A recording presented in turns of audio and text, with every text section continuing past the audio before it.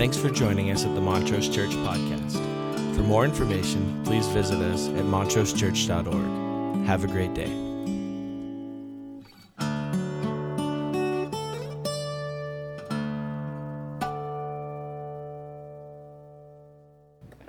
So I think you guys all know this. We're going to talk about peace in a minute. And so I think you all know this is kind of a big week in the life of our church. How many of you know what's happening next weekend?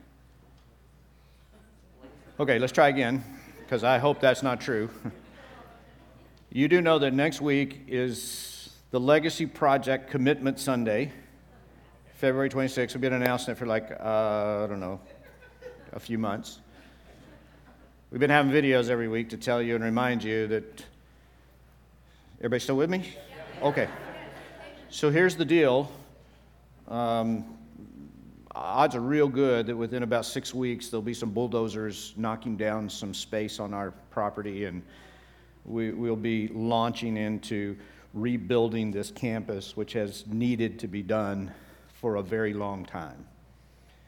And next week is our chance to say, here's how I'm going to participate. This is what I can do. So I hope you are prayerfully. I gave you a magnet a couple weeks ago, and I said, take this home, put it on your refrigerator, pray, pray, pray, pray, pray. What does God want us to do? Pray, pray, pray, pray, pray, pray, pray, pray. If you haven't done that yet, this is a good week to start.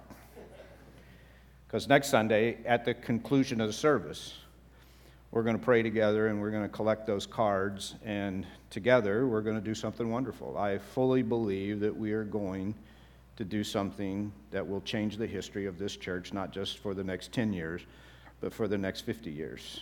Just like this room you're sitting in was changed because some folks had a Sunday like this a long time ago, and they got together and raised the money and built this building that we have been in for all these years. And so, it's just $4 million. I mean, some of us know when you live in a house, every once in a while you got to do stuff to it to keep it going. This place we're sitting in is looking at about, 50 years of deferred maintenance. So we're going to pay attention to it. I've said over and over, this campus, these buildings, they may not be, super functional, but they are well loved and they are well used. And we have squeezed just about every ounce of life. And I'll be very honest with you, when the bulldozers pull up and some of these buildings come down, I will be so very happy. I have been in them, I have been under them, I have repaired them. They need to go. They need to go. When the termites quit holding hands, the buildings will collapse. So will you be prayerful? Will you take it on and be prayerful this week and think about how? And I know, it's hard. None of us have enough money. I get it. That's why it's called sacrifice. And it may be that you have to do something crazy like, you know what? I'm going to give up these things and that money that I'm spending, randomly, Starbucks, McDonald's, Jack in the Box. I'm just talking about myself now. I may have to shift. I may have to change some things in order to make available resources to be a part of the legacy that we are leaving for future generations in this place. So they're not encumbered with either buildings that don't function, and this is really important, or debt. We want to pay for this in 5 years. 5 years. So prayerfully think about that. While you're thinking about that, I'd like for you in your brain to make a quick list of the things you worry about most. I don't mean what you sort of formally say, I think these are the things I should be worried about, and these are the things I think I shouldn't be worried about, but what are you actually worried about? Because in my journey, I find that I'm often worrying about things that I don't really think I ought to be worrying about, that the amount of worry in my brain and anxiety in my being is disproportionate to what I'm thinking about. Does that happen to anyone else? And so I just kind of quickly this morning want to ask you, make a quick list. Just if you stopped and you said, what am I thinking about? When I'm worried, when I feel that sort of thing going on inside of me, what's going on inside of me? What is it that occupies my brain power, that occupies my emotions? And it seems to me that if we're going to do some work in there, in that inner place, that that we probably need to do some demolition. There's probably some things in the way that I think and the way you think that need to be torn down. Like, we just can't work with them anymore. Like, they don't belong there. They're not correctly put together. The best thing is to just get rid of them. And then there's probably some things that need to be remodeled. There's probably some things that need to be rebuilt that need to be better. I don't know about you, but I'm kind of at that age now where I can look back and I can see some things that were better. You know, like in the olden days, certain things were better.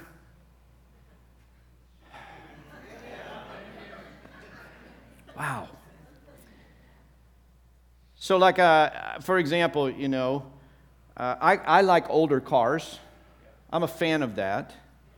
Now, I do have to say, those are projects. Those are hobbies. As far as getting in your car and turning it on and having it work, a new car is way better than an old car. Now, if you want something to do and you have a hobby, that's, you know. But I'm at that age where I could kind of go, yeah, I see things that I think are better, but actually when I start to talk about it, I'm like, well, you know, really, it's not that much better.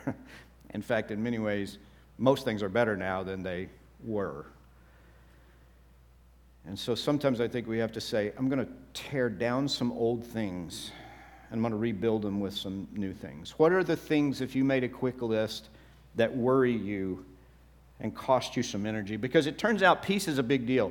Peace is something we all seek and we all want. That's a topic that you wouldn't get any kind of push. If you go to any crowd, anywhere, anytime, and you say, let's talk about peace, I think we ought to have peace. If you ask Miss America, she's going to say, we ought to have world peace. What do you want? I want world peace. It'll just be right there because we need peace. We want peace. We want peaceful jobs. We want peaceful homes. We want peaceful relationships. We want peaceful families. We want a peaceful culture. I think the world has had enough war and violence that you could go anywhere in any culture and say, how do you feel about peace? And they would say, I'm for it. I'm very peace positive. And we want peace in our inner world. We want peace right in here, where we feel, where we think. And it turns out, however the other parts of peace work, if this is peaceful, then everything else can be managed. You know? And so it's a big deal. And we're into peace. We seek it. We drive to places that are peaceful. We fly to places that are peaceful. I hear this all the time, you know. Hey, I got a new doctor. And how did you pick this doctor? Their office is peaceful. It feels peaceful. I feel peaceful when I go in. Interesting. So it might be a quack, but you feel good. Okay. But you'll hear that. I got a new therapist. How did you pick him? It was peaceful. Got a new dentist. Got a new this, got a new that. How'd you pick? It was peaceful. I felt peaceful. The room was peaceful, so I stayed. Because we're drawn to peaceful places. If it's peaceful, we feel like it's good. It's got to be good. We long for this issue of peace. And it turns out, biblically, it's a big deal. There's a lot of energy given to this issue of peace. John 16:33, I've told you these things so that in me you might have peace. In this world you'll have trouble, but take heart, I've overcome the world. Which is kind of an oxymoron of a verse. I've told you these things so you got a peace. You're going to have trouble. So clearly what Jesus is speaking of is a kind of peace that is bigger than the troubles that we face. Are we familiar with this kind of peace? A peace that is peaceful even in the midst of trouble. Matthew 5:9. Jesus is such a believer in this peace thing that he commissions us to go make some peace. Blessed are the peacemakers, for they will be called the children of God. I always think, isn't the Bible interesting? Because we could stop now and have a whole sermon just about this. We could stop right now and go, you know what? Blessed are the peacemakers. Are we making peace? Are we contributing to the peace of the world? Are we contributing to the peace of relationships? Are we contributing to the peace of the culture? Are we? Or we think, well, I don't know who those peacemakers are, but I hope they'll get on it because it's not working out that well right now. Some of Jesus' final thoughts and words to the disciples are centered around peace. John 14:27, peace I leave with you, my peace I give you. I do not give to you as the world gives. Do not let your hearts be troubled, and do not be afraid. Clearly, it's not a naive Pollyanna kind of peace that he's talking about. He's saying, there's a lot of bad stuff happening. My peace I give to you, not as the world gives. I'm giving you something different than that, deeper than that, stronger than that. Isaiah 26:3. You will keep in perfect peace those whose minds are steadfast because they trust in you. Another translation says they'll keep in perfect peace those whose minds are fixed on you. Philippians 4:6-7. Don't be anxious about anything, but in every situation, by prayer and petition with thanksgiving, present your requests to God, and the peace of God, which transcends all understanding, will guard your hearts and your minds in Christ Jesus. And then finally in 2 Thessalonians, Paul's speaking of benediction. So whenever we hear a benediction, and we know that a benediction is being spoken, then the custom would be that we quiet ourselves and we receive the blessing of the benediction. So you can do that for a minute. You can just take a deep breath. You know, this is Paul praying a benediction prayer. Maybe you want to open your hands. You want to just receive this. Now, may the Lord of peace himself give you peace at all times and in every way. The Lord be with you all. It turns out peace is a big deal. It's talked about over and over and over and over. A few weeks ago, I shared with you a story. I don't know, it's been a few months ago now, so sometimes I hesitate to tell you that I told you this a few weeks ago because most of you won't remember what I preached last Sunday, much less what I remembered several months ago, so this will all be new to you. If it's new to you, great. If you're a person that happened to write a note and now you're going, I think he's repeating himself. I do know I haven't gone that far down yet. But the truth is, this little scenario has stuck with me, and it's an image that I can't get away from. I was with me a long time before I shared it a few months ago, and it has stuck with me and lingered. And it takes place on the Mount of Olives as Jesus is entering, and it is the story as told by Luke in chapter 19. So Jesus is descending the hillside, and he is receiving the messianic proclamations from the people. This is his coronation. If you follow the biblical trajectory, there is an Old Testament story of the coronation of a king, and this is so much connected. The words, the shedding of the palms, the coats on, it's reminiscent of the coronation of a king. And what we get in this parallel telling of the stories is that this is Jesus' coronation as king. That's what we're supposed to get. This is the formal coronation of Jesus as the Christ, the King that is coming. And so the people are shouting it. The words and phrases they're using are reminiscent from that Old Testament story. They are the proclamation of the Messiahship of Jesus. And it is as if the people are saying, you're him, you're it. You are the long-awaited answer to the problems. You are the long-awaited answer to the issues. You are the long-awaited solution that we have been longing for and praying for and seeking. And they're speaking it out loud. You're him, you're him, you're him, you're him. So powerful is the proclamation that the Pharisees say, you need to make those disciples be quiet. They need to stop that. You are not entitled to receive that sort of blessing. And Jesus says, well, I'll tell you this. If they get quiet, the rocks will cry out. Because this knowledge that the Messiah is the answer to the problems is woven into the fabric of creation. He's not talking about some weird supernatural, the rocks are going to scream. He's talking about this, that the very fabric of creation understands the legitimacy and the power of this Messiah. And if the people don't speak it, then the rocks will speak it because it's woven into the fabric of creation. Now we know that fickle crowd is going to change. And within a few days, they're going to cry for his crucifixion. I'm so glad we've gotten over that weird thing where we know he's the answer. But somehow we try so many other things. And we are so easily swayed by the crowd, by the mood, by the culture, back and forth. If you were to go to Israel today and you were to stand on the Mount of Olives, there's an observation point there. Every single person who ever goes to Israel stands on that observation point on the Mount of Olives and has a picture taken with the old city in the background. Everybody's seen that image? Google it this afternoon. Mount of Olives, Israel. You'll see people standing. Old city in the background. There's a camel there. Always a camel there. If you walk out You turn left, you go down the sidewalk, you'll find some stairs. Those stairs will lead you to the path of the triumphant entry, and you can walk down the Mount of Olives to the Garden of Gethsemane, to the Church of All Nations, where the Rock of Agony is. You can walk down that path and look down across the Kidron Valley into the Old City. If you're paying attention as you walk down that path, it's a walled walkway, and there's walls on both sides, cemetery on one side, but on the other side, you'll notice about halfway down there's a break in that wall. There's actually a gate. If you go through that gate, you'll find another church. It doesn't get nearly as much traffic as the Church of All Nations. It's the church called the Dominus Flavit. It means the Lord wept. And it is the place, if you turn out and go, it is the place that commemorates that space where Jesus stops in the middle of this scene.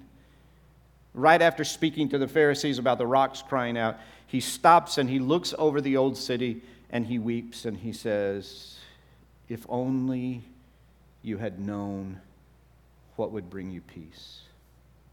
But now it is hidden from your eyes." It is such a powerful moment to me. I just think about it so often because I think that in the midst of me kind of saying, "You're him, you're it, you're the answer, you're the solution, yada, yada, yes, I do believe, I have faith, blah, blah, blah, blah," and the anxiety and the thoughts swirl around in my head, I think you must look at me at times and go, "Dave, if only you had known what would bring you peace, but now it's hidden from your eyes." And it's hidden from your eyes because you're thinking about other stuff, because you got distracted, because you focused somewhere else, because you couldn't leave your faith and trust in this one thing. You had it there, you said it out loud, you spoke it, you told other people about it, but in your heart of hearts, you didn't hold it. You didn't commit to it, you didn't stay with it. You let other things distract you, and it cost you peace. If only you had known what would truly bring you peace. I think that part of the issue of peace is knowing what is mine to do and knowing what is not mine to do. Like, I could be peaceful if I just knew that it wasn't my responsibility. You know, I had a prayer time this morning, and in the prayer time we were talking about this thing, and somebody said, "Well, remember when you were a little kid and you just trusted. You just didn't worry about stuff." It's like, yeah, because nothing was yours to do. I mean, think about it. You didn't even have to get to the bathroom. You'd just be like, I got zero responsibility. But then you get older, and this dilemma begins. What's mine to do? What's not mine to do? Should I? Should I not? Is this mine? Should I let it go? Do I trust God? Do I fix it? Do I jump in? Do I jump out? I don't know.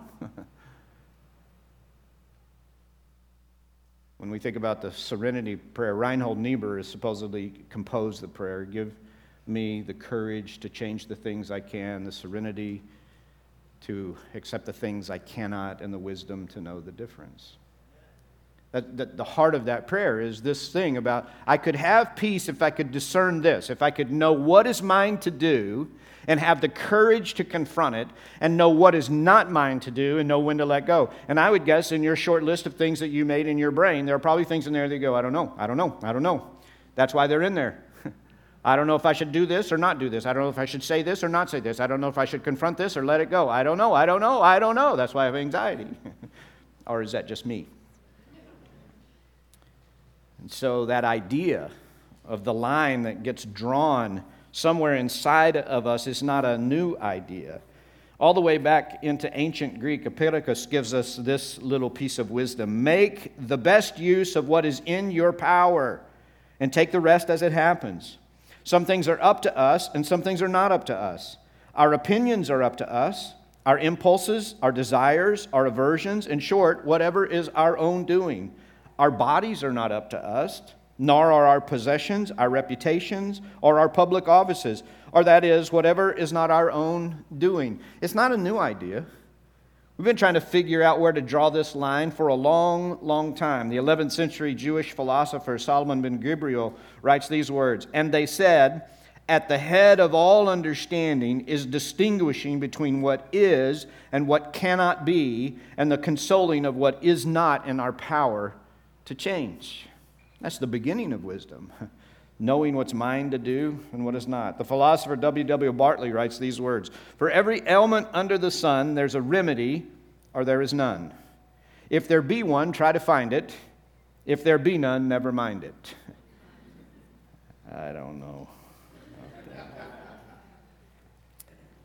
And Friedrich Schiller wrote in 1801, about a century before the Serenity Prayer was written, "Blessed is he who has learned to bear what he cannot change and to give up with dignity what he cannot save." So into this conversation now, Peter raises his voice. And something happens at the close of this letter that is incredibly important. So let me remind you, we are studying together over these 7 weeks this letter of 1 Peter. It's just 5 chapters long. Peter is writing it from Rome in 62 A.D. He is martyred in 64 A.D., so we know that the clouds of this persecution is growing. He's beginning to sense it. He's writing this letter to a group of believers in Asia Minor, and he's saying to them, be encouraged. Here are the things that you must prioritize as you prepare yourselves to weather the difficult times that are coming. That is the gist and the hope of the letter. And so we've made this journey about these things, the first things first, as he has listed and talked to them. And now he is coming to the conclusion of that letter. We talked for 2 weeks now in the conclusion. He had an introduction to his conclusion. We've settled into it, and now we're coming to the very close of the letter. And Peter does an interesting thing in the writing. At the close of this letter, he now changes voices. He is writing now in the imperative voice. And that indicates to us, these are things you must do. If you want to have peace, here are things that must be paid attention to you. This is where our brains engage. And so he's speaking to us. It's beautifully written. It's powerful prose that sounds almost poetic, but in it there are powerful, in fact, 5 distinct imperatives that he invites us to. Listen to how it is written, 1 Peter 5:6. "Humble yourself, therefore, under God's mighty hand, that he may lift you up in due time. Cast all your anxiety on him because he cares for you. Be alert and of sober mind. Your enemy, the devil, prowls around like a roaring lion looking for someone to devour. Resist him, standing firm in the faith, because you know that the family of believers throughout the world is undergoing the same kind of sufferings. And the God of all grace, who called you to his eternal glory in Christ, after you've suffered a little while, will himself restore you and make you strong and firm and steadfast. To him be the power forever and ever. Amen." Imperatives of peace. The first one is this: humility. Humble yourself under God's mighty hand. I do not believe this, but I think this. Everybody with me? God is so lucky to have my help in running the world. Anybody else not believe that but think it? I mean, I find myself in my conversation with God saying, well, you know, God, here's what you ought to do. Just that very phrase is kind of interesting, isn't it? You know, God, I've got some ideas, and I know you've been busy. I'm not saying I'm smarter. I'm just saying I know you've been busy and maybe you haven't noticed. Here's a list of things that I think you should do in regard to me and my life and my story and what's going on. Okay, just me. I'm the only one that does that. This imperative to humble ourselves, and by the way, I don't know if you've noticed this, but how many sermons in the last year have had humility as one of its points? Anybody notice a lot? Good. It's always refreshing because I asked earlier and people were like, yeah, I don't know. It's not like we're listening while you talk. That's not what's going on. What would it be like for me to really embrace this, that I humble myself under God's mighty hand? You're God and I'm not. How much of my energy and lack of peace is because I'm constantly bargaining. I'm constantly helping God see what he can't see and inviting him to do what I think he ought to do instead of simply letting it go to Him. Humble yourself under God's mighty hands. How many things on my list could I simply say, in order to have peace, there are things that I must let go. I must. I will not have peace if I continue to hang on to them. It's not that I have to stop caring about them. This is only the first of the imperatives. But I need to humble myself.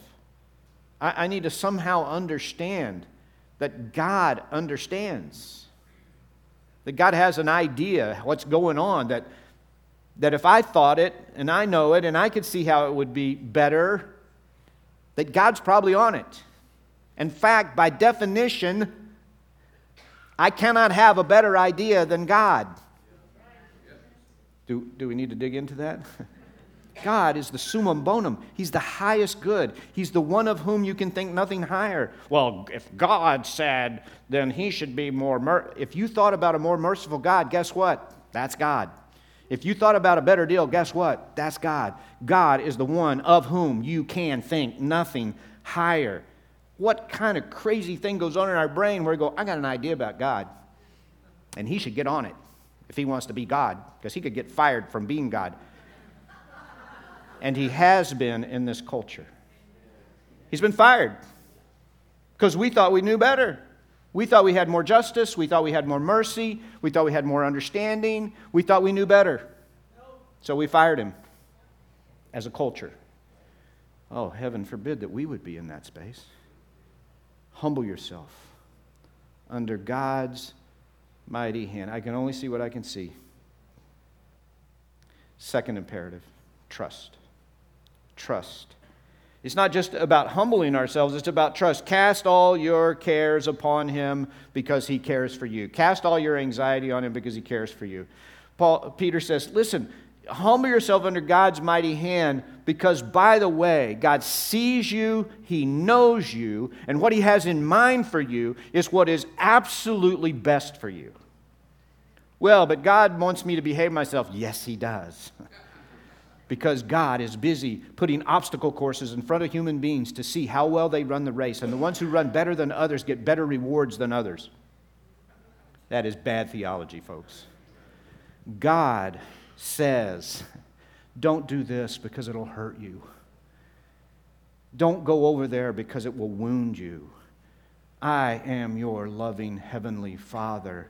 Every piece of morality is a guardrail to keep you safe, and to see you fulfilled, and to see you blessed and happy.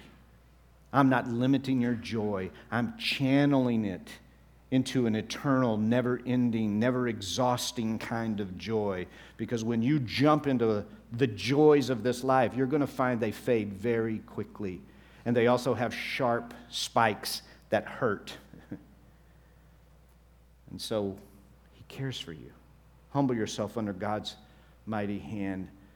Cast all your anxieties because He cares for you. When's the last time you demoed some stuff in your brain? When's the last time you demoed some stuff and you built something like trust? I believe God cares for me. I believe He loves me. I believe He sees me. He sees intimately the struggle. He knows me. Before a word is on my lips, He knows it fully. He intercedes to the Father with groans that cannot be uttered. That's how He loves me. That's how He knows me. I trust Him. I trust Him. I trust Him. Number 3, not only are we to humble ourselves and to be trusting, but we're to be vigilant. Be self-controlled and alert, or be alert and of sober mind, depending on how you want to arrange the Greek. We're supposed to be vigilant. I don't know about you, but I find strange characters in my brain uninvited and unattended. Anyone else? They're just in there. How'd you get in there? It's my brain. This is a closed system. We're to be vigilant. We're to be vigilant, which means we get a hold of some things. C.S. Lewis in the Screwtape Letters has the senior demon Screwtape say these words to his protege Wormwood. It's funny how mortals always picture us as putting things in their minds. In reality, our best work is done by keeping things out. There's a lot of wisdom there, isn't there? How often do we sit in space and we just simply say, in all things, God's working for my good. I'm going to be vigilant around this. I'm going to be vigilant. Because it will get pushed out of my brain. And I'll think about a lot of other things. There are things that I believe, in all things, God is working for my good. If God is for us, who could be against it? He who did not spare his own Son, how will he not also graciously give us all things? You got to be vigilant. My brain is my space in which I am invited to speak words and to channel my thoughts. We're to be vigilant. Finally, number 4, we're to be resistant. Your enemy, the devil, roams around like a roaring lion, seeking whom he may devour. Resist him, standing firm in the faith. We're to be resistant. It is an imperative. If we're going to have peace, we stand up against some things that are not okay. That are not okay in our brain, they're not okay in our life, they're not okay in our journey. We stand against them. In Ephesians, Paul is writing and he says, "For our struggle is not against flesh and blood, but against the rulers, against the authorities, against the powers of the dark world, against the spiritual forces of evil in the heavenly realms." Have you ever had this experience? You're going through something, but your emotional response to it is disproportionate to what you're going through? And you tell yourself things like this: this is crazy. This is crazy. I don't know why. Like something happens and it's a 7, but in your brain it's a 20. And in your relationships, and the amount of oppression that you feel from it, and the amount of being overwhelmed you feel from it, you're like, listen, I think those are great times that in our resistance we say, this is not about flesh and blood. This is not about what somebody said or did. My response to this is disproportionate to what just happened. Now my brain has taken it 7 declensions forward and upward. But I'm going to stop right here and I'm going to resist.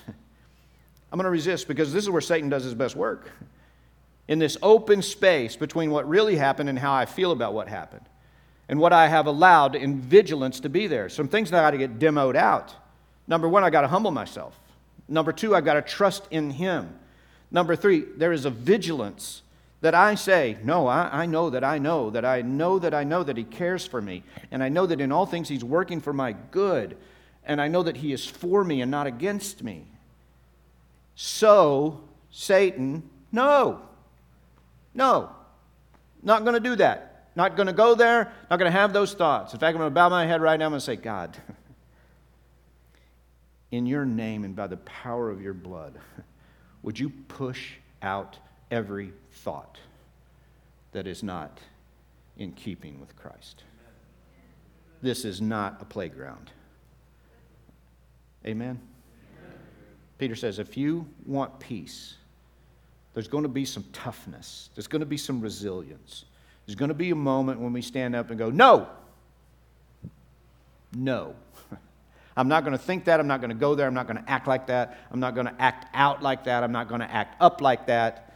Because I know that God loves me and is in the middle of this with me. Even though I feel alone, even though I feel abandoned, even though I feel hopeless, even though I can't make it all work, I'm going to be resistant and I'm going to push back.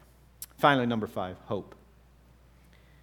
Hope. And the God of all grace who called you to his eternal glory in Christ after you suffered a little while will make you strong and firm and steadfast. That the trajectory of my story is a trajectory of redemption and restoration and hope. That's what's happening in my story and in my life. Hope. If you've been around a while, you know that this is my life verse, these passages. And the story of that, I almost 30 years ago now, this passage got in my brain. And I was teaching Bible studies on it, I was preaching on it, and I didn't really understand why, but I couldn't get away from it. Like people were at the point of going, just read 1 Peter 5, 6 through 10, and you'll have the sermon this weekend. Don't worry about it. And then I was diagnosed with cancer, and it made perfect sense. And it became the verse that held me. It became incredibly personal. Humble yourself under God's mighty hand, that in due time He may lift you up. Cast all your anxiety upon Him, because He cares for you. Be self-controlled and alert, for Satan roams around like a roaring lion, seeking whom he may devour. Resist him, standing firm in the faith, knowing that your brothers and sisters throughout the world are undergoing the same kind of suffering. And after you've suffered a little while, the God of all grace, who called you to His eternal glory in Christ, will Himself make you strong and firm and steadfast. This is what I believe. For some of us, that whole cycle happens inside of life. And for some of us, it happens in deep time. But God constantly keeps His promise. He constantly restores. He constantly reestablishes us and makes us strong and firm and steadfast. Now, in eternity, you and I live in this vigilance. We live in humility, we live in trust, we live in vigilance, we live in resistance, we live in this hope. Are you? Is that true of you? I'm going to ask you to bow your heads and close your eyes. If you want to put out your hands, I want to slowly speak this benediction over you, and then we're going to respond. Now may the Lord of peace Himself give you peace at all times and in every way. The Lord be with you all. God, I pray your peace and grace over this congregation, those who are joining online, those who will watch in the course of this week. I pray genuine peace, a peace that passes our understanding, that gets around and beside our own fears and worries and situations and circumstances. I pray peace, a peace that follows the humility and the trust and the vigilance and the resistance and the hope. May it inhabit us. May it be the first thing that we establish in our lives and homes and families and in our inner world. Would you hear our response? We pray in Jesus' name. Thanks for joining us at the Montrose Church Podcast. For more information, please visit us at www.montrosechurch.org. Have a great day.